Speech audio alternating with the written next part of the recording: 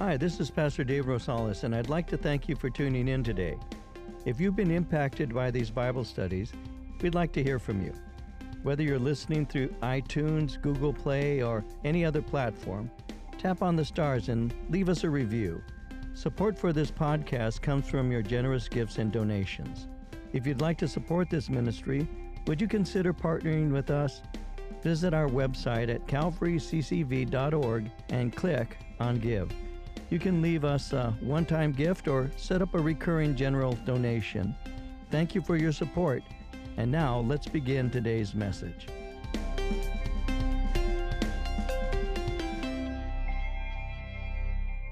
With that said, we'll begin reading here in Mark chapter 7 at verse 1. I'll read verses 1 through 5, and then I'm going to give to you, as I normally do, an introduction that gives to you a sense of the context of this passage, and then go through it verse by verse to verse 23, and that's where we'll conclude. So beginning at verse 1, reading to verse 5, Mark chapter 7. Then the Pharisees and some of the scribes came together to him, having come from Jerusalem. Now when they saw some of his disciples eat bread with defiled, that is, with unwashed hands, they found fault. For the Pharisees and all the Jews do not eat unless they wash their hands in a special way, holding the tradition of the elders. When they come from the marketplace, they do not eat unless they wash. And there are many other things which they have received and hold, like the washing of cups and pitchers, copper vessels, and couches. Then the Pharisees and scribes asked him, "Why do your disciples not walk according to the tradition of the elders, but eat bread with unwashed hands?" And so we're going to be looking at a study of the new life. We're going to be looking at a study of the truth versus tradition. And so to lay an introduction, let me begin by quoting an author by the name of T.A. McMahon. T.A. McMahon. He said, "Biblical Christianity and the religions of the world are primarily set apart by what they teach about ultimate salvation and actually make up two different systems. One system relies on human achievement, and the other on divine accomplishment. Biblical Christianity alone comes under the heading of divine accomplishment. All other religions of the world must be placed under the label of human achievement." You see, throughout the Bible, God often states that true worship is actually built on two things: sincere love for Him and obedience that rests on faith in Him. We see that throughout the Scriptures. Let me give you a couple of examples. One is found in the Old Testament. It's in the book of Deuteronomy in chapter 6, verse 5. In Deuteronomy 6, verse 5, it says, "You shall love the Lord your God with all your heart, with all your soul, and with all your strength." In Deuteronomy 10, verse 12, it says, "And now, Israel, what does the Lord your God require of you, but to fear the Lord your God, to walk in all His ways, and to love Him, to serve the Lord your God with all your heart and with all your soul." The relationship that man has with God is based on love for Him and obedience to Him. Now, over her long history, Israel did not consistently remain faithful to God. Instead of steady faithfulness, often the nation, and you read this in the Scriptures, will lapse into idolatry. A prophet that God ordained to the nation by the name of Jeremiah had a message for Israel that reveals this about the nation. In his book, the book of Jeremiah, in chapter 2, verse 5, he wrote, "This is what the Lord says. What fault did your ancestors find in me that they strayed so far from me? They followed worthless idols and became worthless themselves." He went on in verse 8 of Jeremiah 2, and he said, "The priests did not ask, 'Where's the Lord?' Those who deal with the law did not know me. The leaders rebelled against me. The prophets prophesied by Baal, following worthless idols." And so the nation of Israel would often lapse into idolatry. And so when convicted, the nation would confess their sins and very often would, as a nation, repent. But that repentance was not lasting. Soon after, they would once again enter idolatry, and once again, they would begin to practice sin. Often the repentance was only external, but was not sincere. You see, God didn't want Israel to act like they repented. He wanted them to really repent. Again, a prophet named Joel in chapter 2, verse 13 says, "Rend your heart and not your garments. Return to the Lord your God, for he is gracious and compassionate, slow to anger, abounding in love, and he relents from sending calamity." Repent, repent, repent. They would lapse into idolatry. God would send a prophet. The prophet would call them to repentance. Once again, they'd lapse into idolatry. And what would happen is very often they would have an appearance of faith, but they didn't have it. And God didn't want the appearance of love and faithful obedience. He wants the real thing. Well, during the time of Jesus, Israel was still practicing external faith. To fashion outward devotion to God, the religious leaders began to develop religious rules.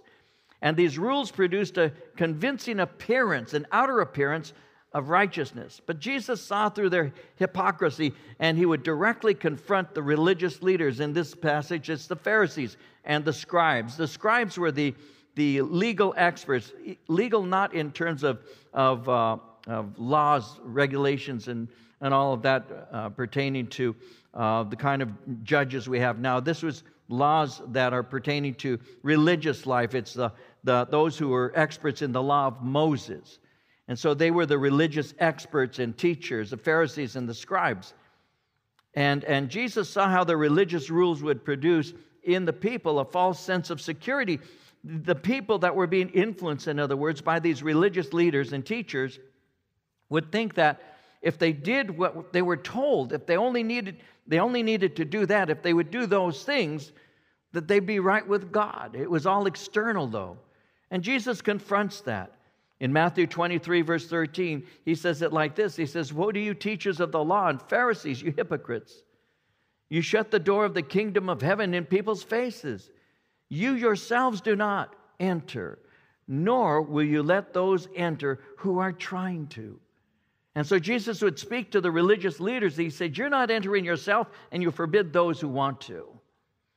So as we're about to begin chapter 7, up until this time, Jesus' popularity and ministry have been expanding. We've seen that as we've gone from chapter 1 through chapter 6. And we saw in chapter 6 how he had sent out the 12, how he had fed a multitude, he walked on water, he healed many.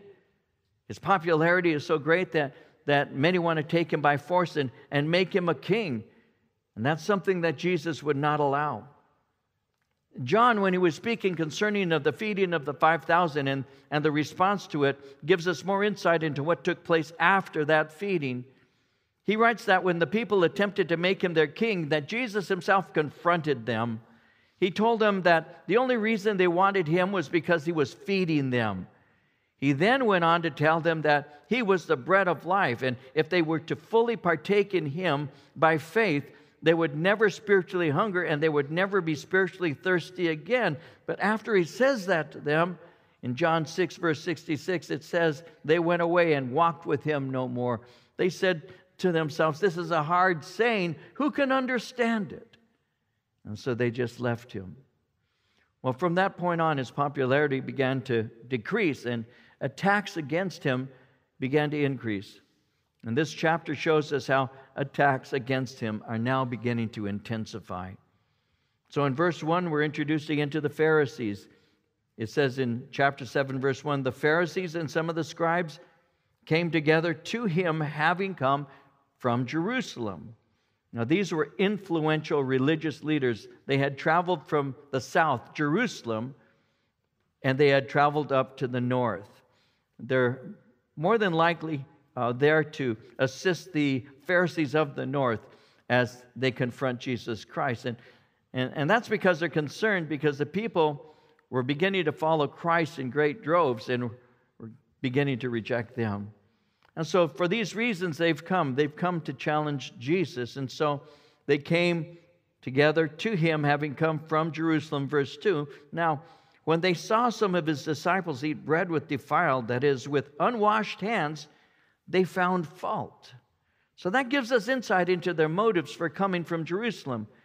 They were looking for a problem, so they could find fault with him, so they could make an accusation against him. We've already seen that in chapter 3, verse 2, where he said that they had watched him closely whether he would heal on the Sabbath so that they might accuse him. Well, at this time, Jesus has already shown no regard for much of what was important to them. He'd been busy breaking quite a number of their religious traditions. He had sat down and shared a meal with sinners and tax collectors, and it bothered them so much when he did that. He had broken their tradition on fasting by not teaching his men to fast, and he had rejected their understanding of the Sabbath and its observation, and his reputation is now well known, and these religious scholars have come to see him. They've traveled from Jerusalem just to find something they could accuse him of. They knew that if they watched him closely, eventually they could find something to make an accusation. And so it says in verse 2, they saw some of his disciples eat bread with defiled, that is, with unwashed hands. It's not that they didn't wash before eating like we try and train our children to do. It was something different because their hands were not dirty. It says they were unwashed. And that word unwashed speaks really of a ceremonial matter. And so what Mark goes on to do, notice this in verses 3 and 4, is he goes on to explain this to his non-Jewish readers. In verse 3 he says, the Pharisees and all the Jews do not eat unless they wash their hands in a special way, holding the tradition of the elders. When they come from the marketplace, they do not eat unless they wash. And there are many other things which they have received and hold, like the washing of cups, pitchers, copper vessels, and couches. So he gives an explanation to his non-Jewish readers. Mark knew some of the readers would not understand this area of Jewish religion. You see, the tradition of the Jewish elders required them to always wash before eating, lest they might have touched something or someone that was unceremonial, or rather ceremonially unclean. So if they're in the marketplace, they brush against a Gentile. He's not an observant Jew and all. He's a Gentile. They would go and they would wash in case they inadvertently touched something that was not clean. Jewish priests had been required by the law to wash before they would enter the tabernacle. Exodus 30, verses 18 and 19 says, make a bronze basin with its bronze stand for washing. Place it between the tent of meeting and the altar. Put water in it. Aaron and his sons, the priests, Aaron and his sons are to wash their hands and feet with water from it. So it was a ceremonial washing for priests, but not for non-priests. Well, in the time of Jesus, the Pharisees had adopted the ritual washings required of the priests. So for them, their daily food was to be eaten as if it were priestly food. And ordinary acts of life were treated as if they were sacred, because they believed that this gives glory to God. Like it says in the book of Leviticus, chapter 20, verse 26, you shall be holy to me. And so they had established this and they began to practice it. Well, verse 5 says, the Pharisees and scribes asked him, why do your disciples not walk according to the tradition of the elders, but eat bread with unwashed hands? Why? They were concerned about Jesus ignoring their traditional interpretation of the law of Moses. For them, their tradition was superior. It was superior to Scripture itself because it explained Scripture. And so let me speak about that for just a moment, about tradition and all of that, how that came to be. You see, their tradition was intended to safeguard God's law from being ignored. They were to keep it, and they were to transmit this law to the next generation. And so they developed traditions intended to make sure that God's law would continue into the future. And what they would do is they would train disciples to follow their traditions, because they wanted their disciples to be able to teach the law of God and their interpretation to future generations. So by enforcing their traditions, they were attempting to ensure that God's law continued. And for this reason, they built what is called a hedge. They built a hedge around the law. It was to act as what is called a wall of protection. And the hedge that they built was their traditions. The problem was that this opened a way for hypocrisy to take root. Outwardly, they could appear to be sincere, even if they were only pretending. And Jesus spoke of this, and he would point it out, and he did so clearly and courageously. And he said this was a sin of the religious leaders. In Matthew 23:25, he said, "What sorrow awaits you, teachers of religious law, and you Pharisees, hypocrites! For you are so careful to clean the outside of the cup and the dish, but inside you're filthy, full of greed and self-indulgence." You can't imagine how these religious leaders must have responded to those words as this itinerant rabbi, this man with no formal training in the law and traditions, confronted them with such courage. It bothered them, but that's because Jesus was dealing with the emphasis of outward appearance, because that was the breeding ground for hypocrisy. In the book of Matthew, in chapter 6, Jesus speaks to them concerning these things, and he exposed hypocrisy. He exposed the hypocrisy of their prayers, of their fasting, of their giving. He said, you do these things to be seen by men. You stand in front of people and you make prayers so that people will wander by and see you as you're standing on a street corner, and you're doing that so that they may give you glory. Or you fast, you disfigure your faces so that you appear fasting, and people will look at you and they'll say, oh, that very righteous man is fasting. Look at the sorrow of his face. Or you give in a way that you go into the temple and you have your coins and you drop it into this trumpet, this metal trumpet, so it rattles when it goes down and people can hear the number of the heavy coins. And you do all of this, Jesus said, to be seen by men, and by men you shall receive your reward. In Matthew 23, Verse 5, he said, all your works are done in order to be seen by men. That's hypocrisy. You see, they were so blinded by their traditions that they couldn't even see their own hypocrisy. And that's the danger of superficial, traditional, ritualistic religion. So they saw the disciples didn't wash, and they wonder, why didn't they do that? Verse 5 again, why do your disciples not walk according to the tradition? What they're saying is, you are actually not treating or teaching them right. You are not truly observant. Because if you were really religious, you would be doing things our way. Now, they're already aware that Jesus rejected their traditions, their spiritual authority. They knew that he had forgiven a man who was paralyzed. He had forgiven this man of his sins, and they knew that that was, in their mind, a violation of the law and blasphemy. They also knew that Jesus rejected their understanding of the Sabbath because he actually healed on the Sabbath. So they already know his reputation. And so that made Jesus an enemy because he was rejecting their traditions.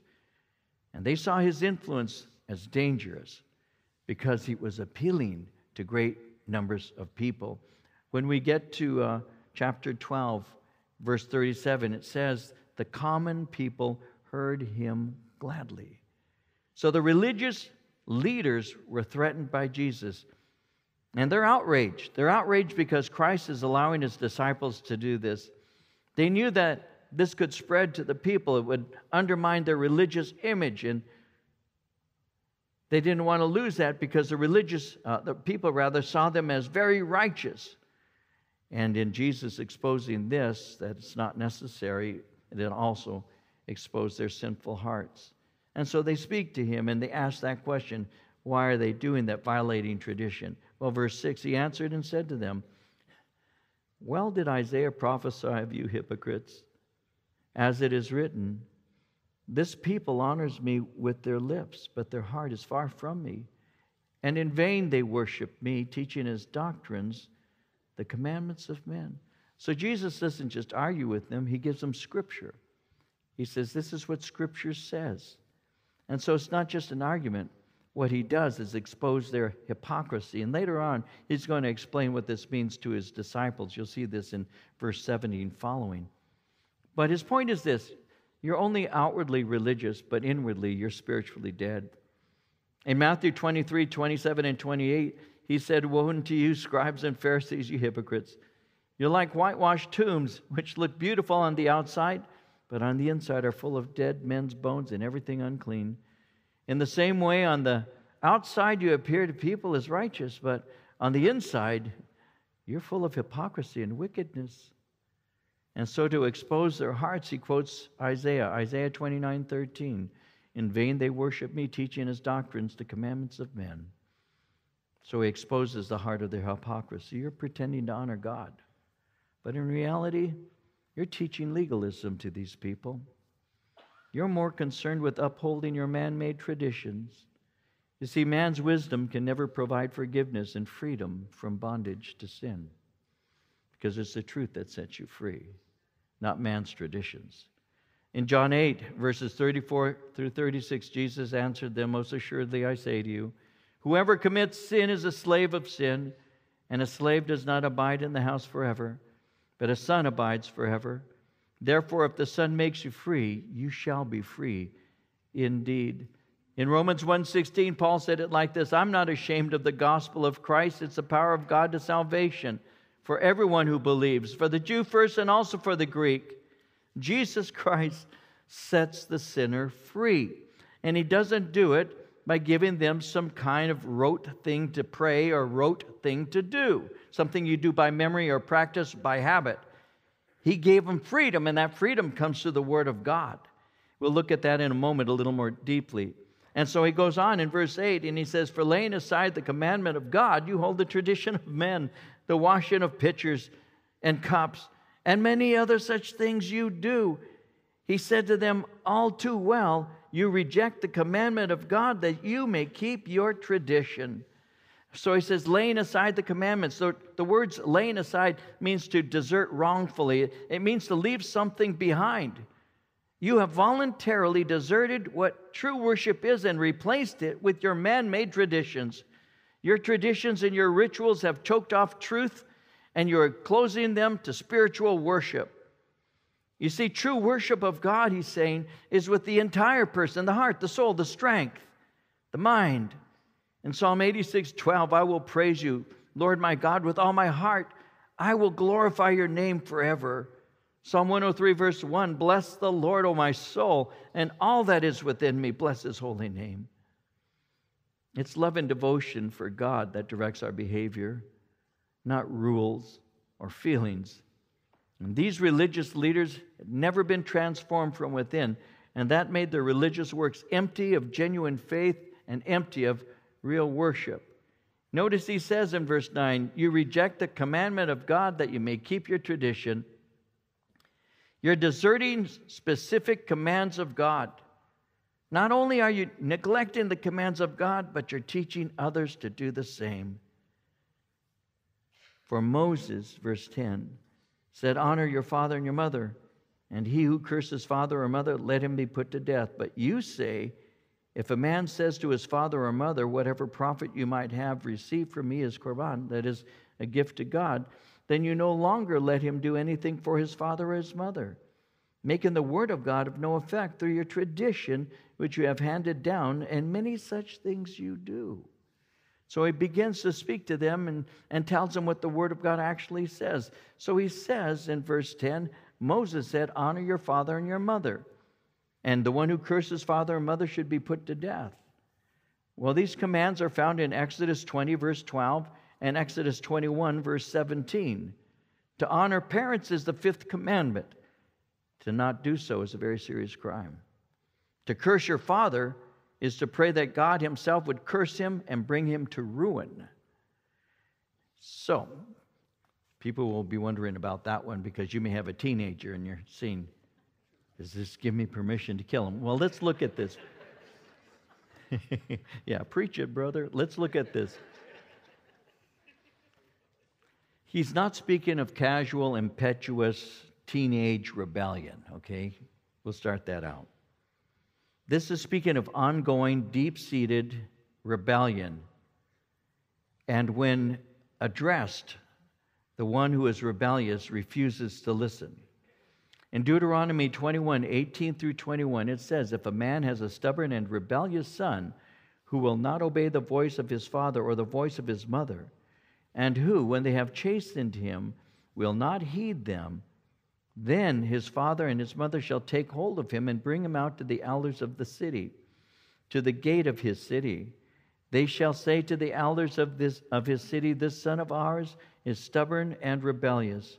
He will not obey our voice. He's a glutton and a drunkard. Then all the men of his city shall stone him to death with stones.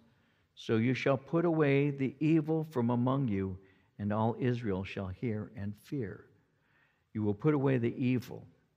To execute them was to purge the nation of evil, both what was happening then and future. And it was the result of rejecting a direct command of God to honor our parents.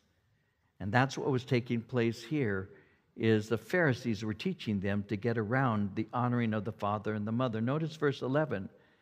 He says in verse 11, you say, if a man says to his father or mother, whatever profit you might have received from me is korban, that is a gift to God, then you no longer let him do anything for his father or mother, making the word of God of no effect through your tradition, which you have handed down, and many such things you do.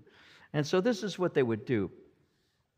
The word korban means to devote to God. It's devoted to God. That's korban. And we'll say as a homeowner, I could dedicate my furniture to God. So we'll say I have a table, so I say this table belongs to the Lord, and I made a vow to God. This is a table that belongs to God. Well, I have my father and I have my mother, and my father and mother are now elderly. And the furniture that they have in their humble home is old, and it's in need of replacement. And my father sees that I have a table that I'm not using. It's just there in the room. So he approaches me and he says, son, your mother and I have need of a table, and obviously I don't have anything that I can spend on a table. I would like to know whether or not I could have your table so we can have a table in the house to eat from. And so I say to my father, Dad, I'd love to give it to you. I really would. But I've already dedicated it to God. It belongs to God. I'm sorry, because I've made my vow to God and I can't go back on it. It's korban. And so when I could have honored and cared for my father, I chose to find a loophole to keep from ministering to him. Now, in our day, there is still a need to care for our parents. I think all of us would agree on that. There's still a need. When my father died, my mom went to live with my sister Rebecca. My sister Rebecca took care of my mom. On occasion, we would be of help when she needed it, because that's my mom, and it was her mom. She never would have thought, she never did think that it was too hard. And she was a single woman at that time. She had no life. She gave up her life. She didn't go out on dates. She didn't have, much she could do. My mom was in great need. Now, my sister Becky could have said, you know what, this is too hard. We'll put her in a home. But she couldn't do that. In the time of Israel, there were really no retirement packages of any sort. You would be wise to save and hold on to some finances over time. It's still wise to this day. But you always didn't have that as an option. Sometimes you didn't have enough to do that.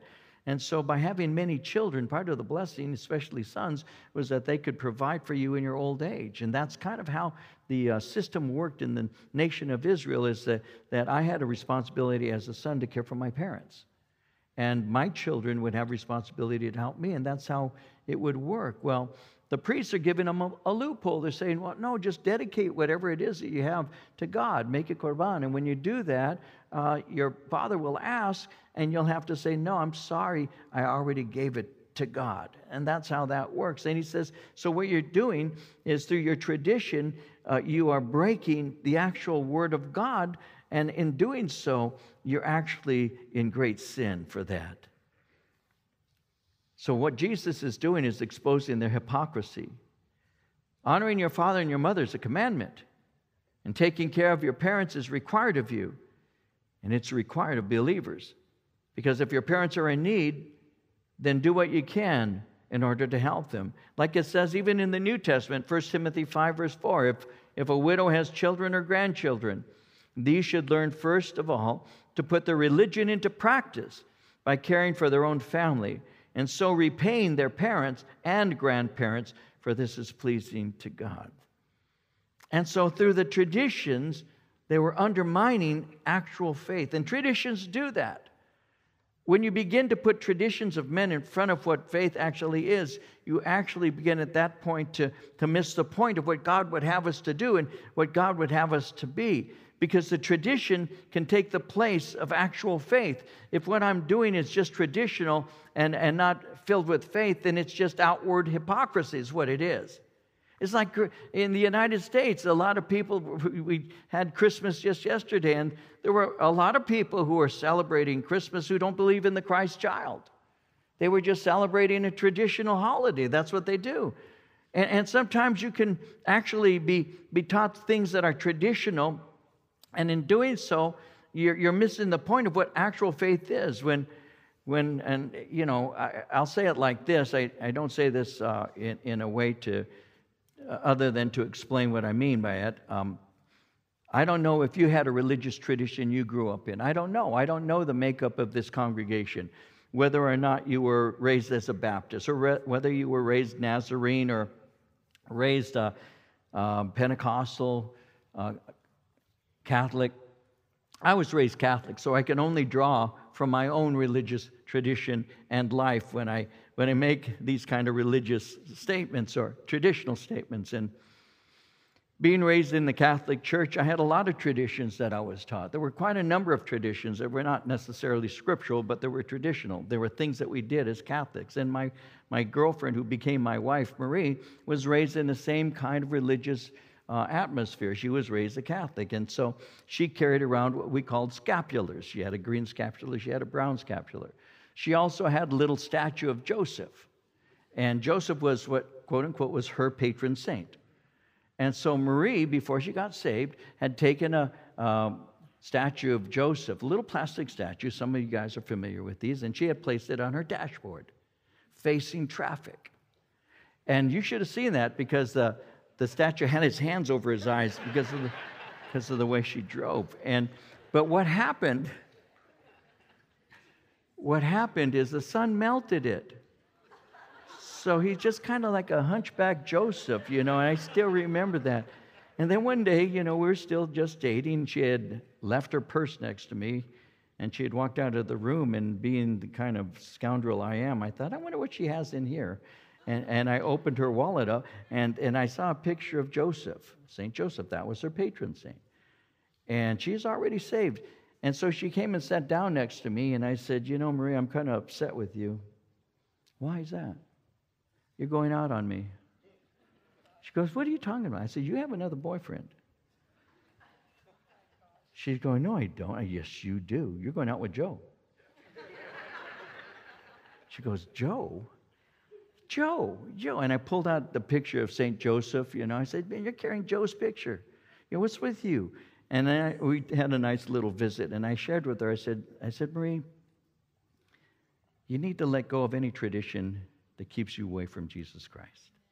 I said, you need to do that, sweetheart, because you're free in Jesus Christ, and these traditions that if you keep in them are going to keep you from growing.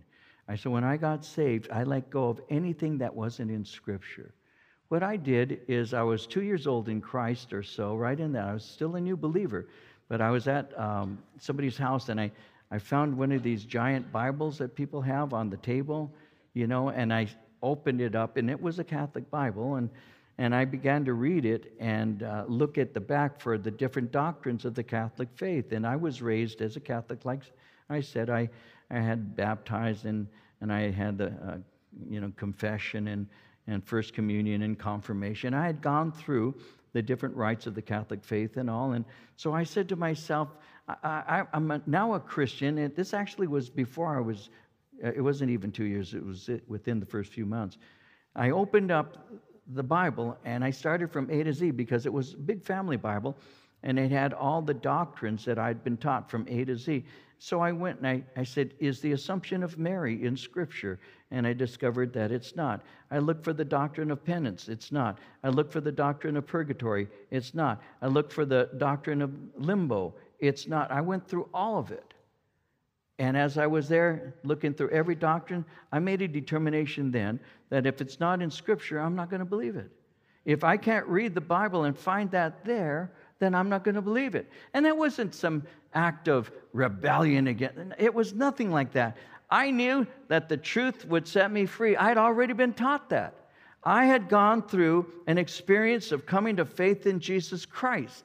I knew what freedom was, and I didn't want to be in bondage to any man-made tradition. And it was never an argument, really. It was never, oh, I hate. No, it had nothing to do with that. As a matter of fact, just before I got saved, a friend of mine named Bill had been trying to bring me to Christ and take me to this cult church called Calvary Chapel, and I was upset at him because I said, Bill, man, you've never had faith in your life. You were raised a Lutheran. You didn't even go to church. What do you know?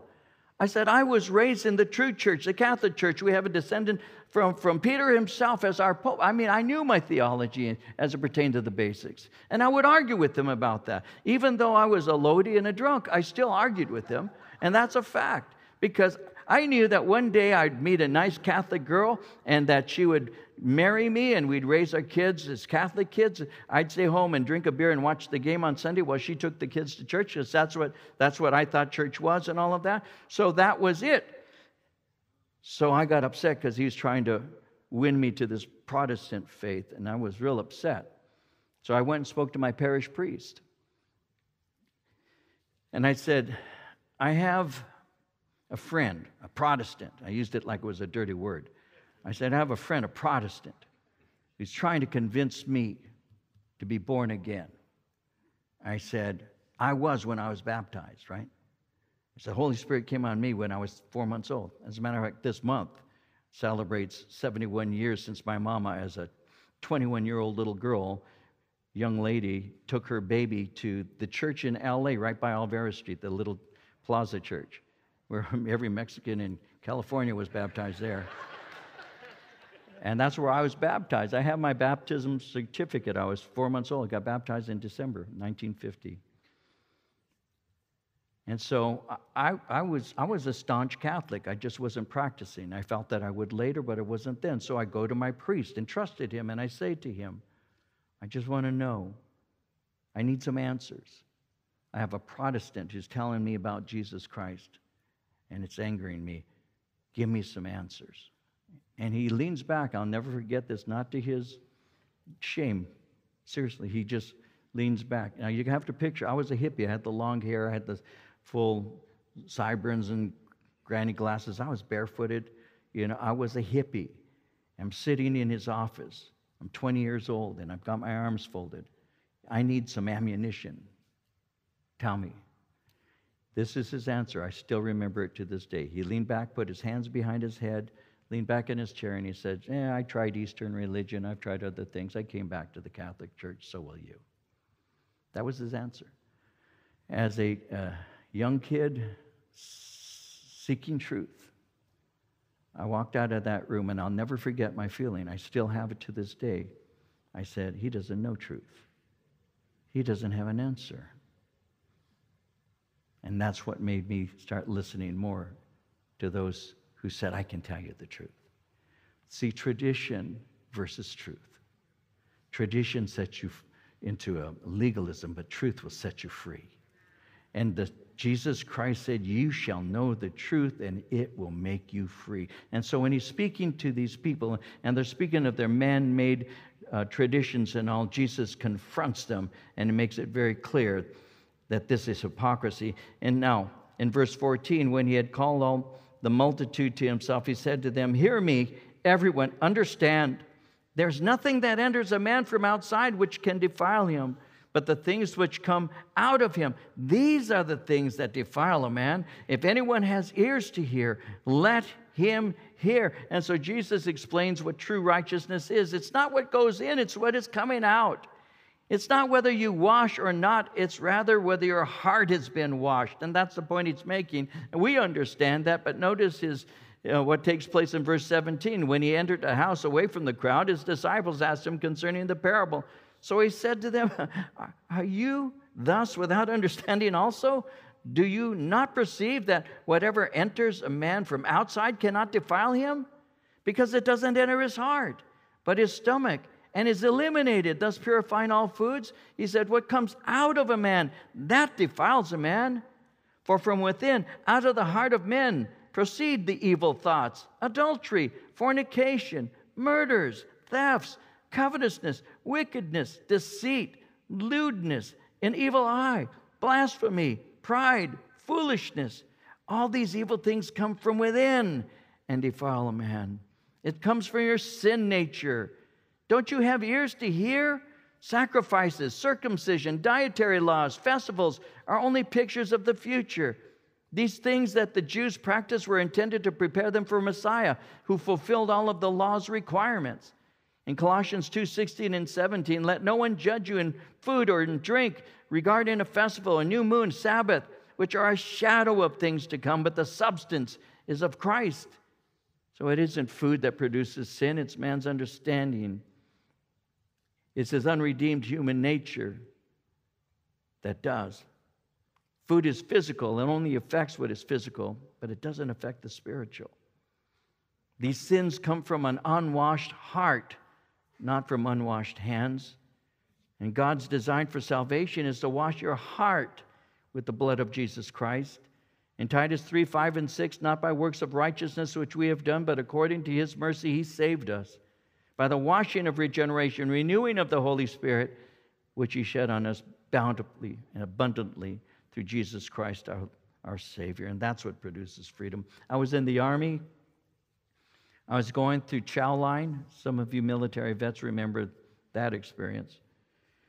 And as I was going through the chow line, I saw ahead of me a few of the guys who were being served, and the guy who was placing a pork chop on their plate, he was saying something to them, and they were kind of looking at him all shocked.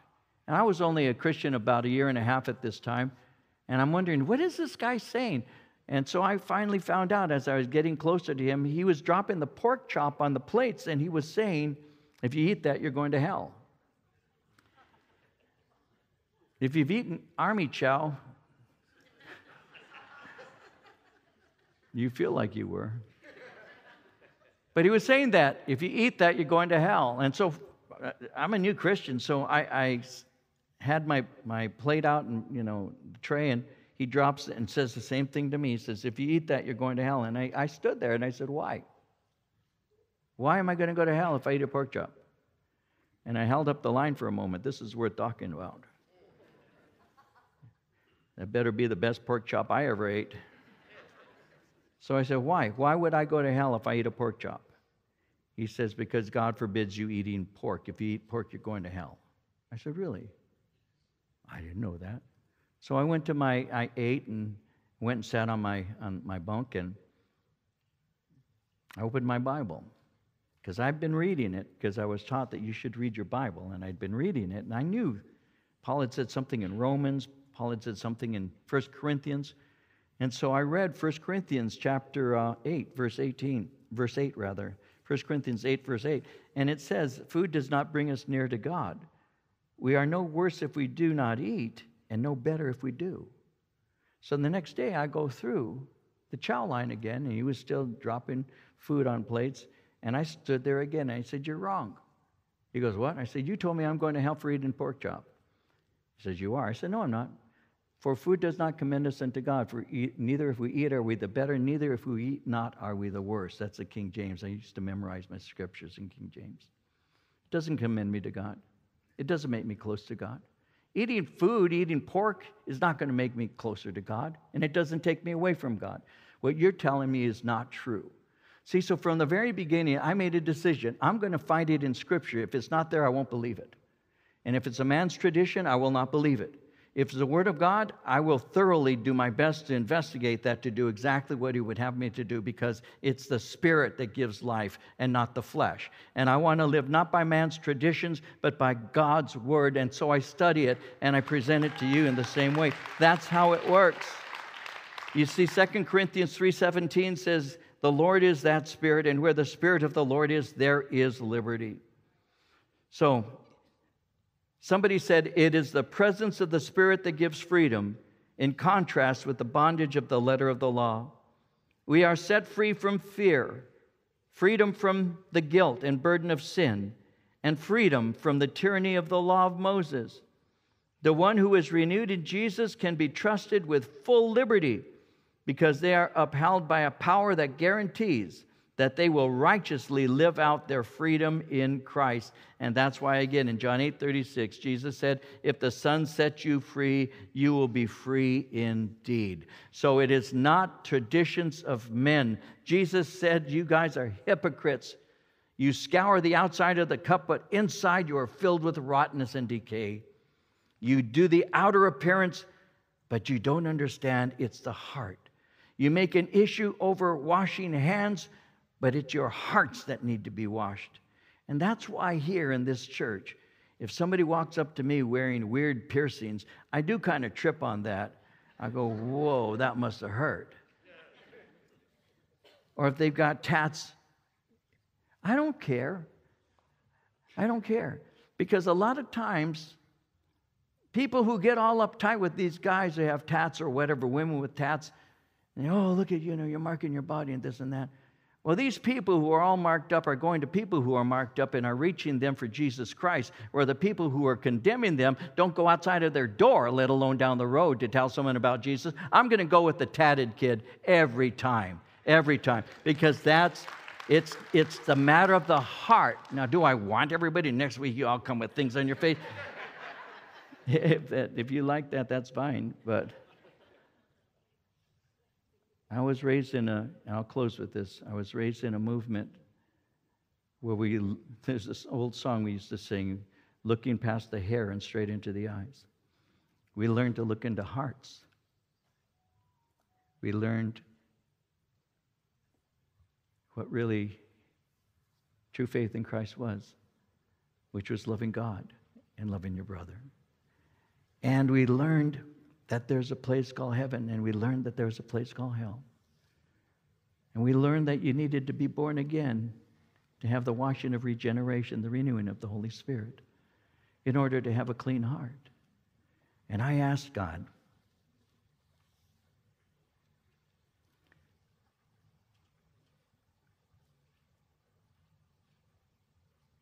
sorry. 51 years ago, yet tomorrow, create in me a clean heart, renew in me a right spirit, make me new, Jesus.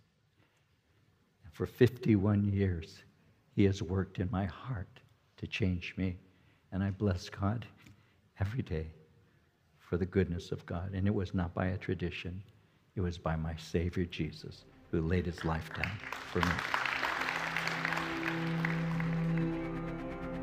If you'd like to learn more about Pastor David or Calvary Chapel Chino Valley, please visit our website at calvaryccv.org. Thanks for listening and have a great day.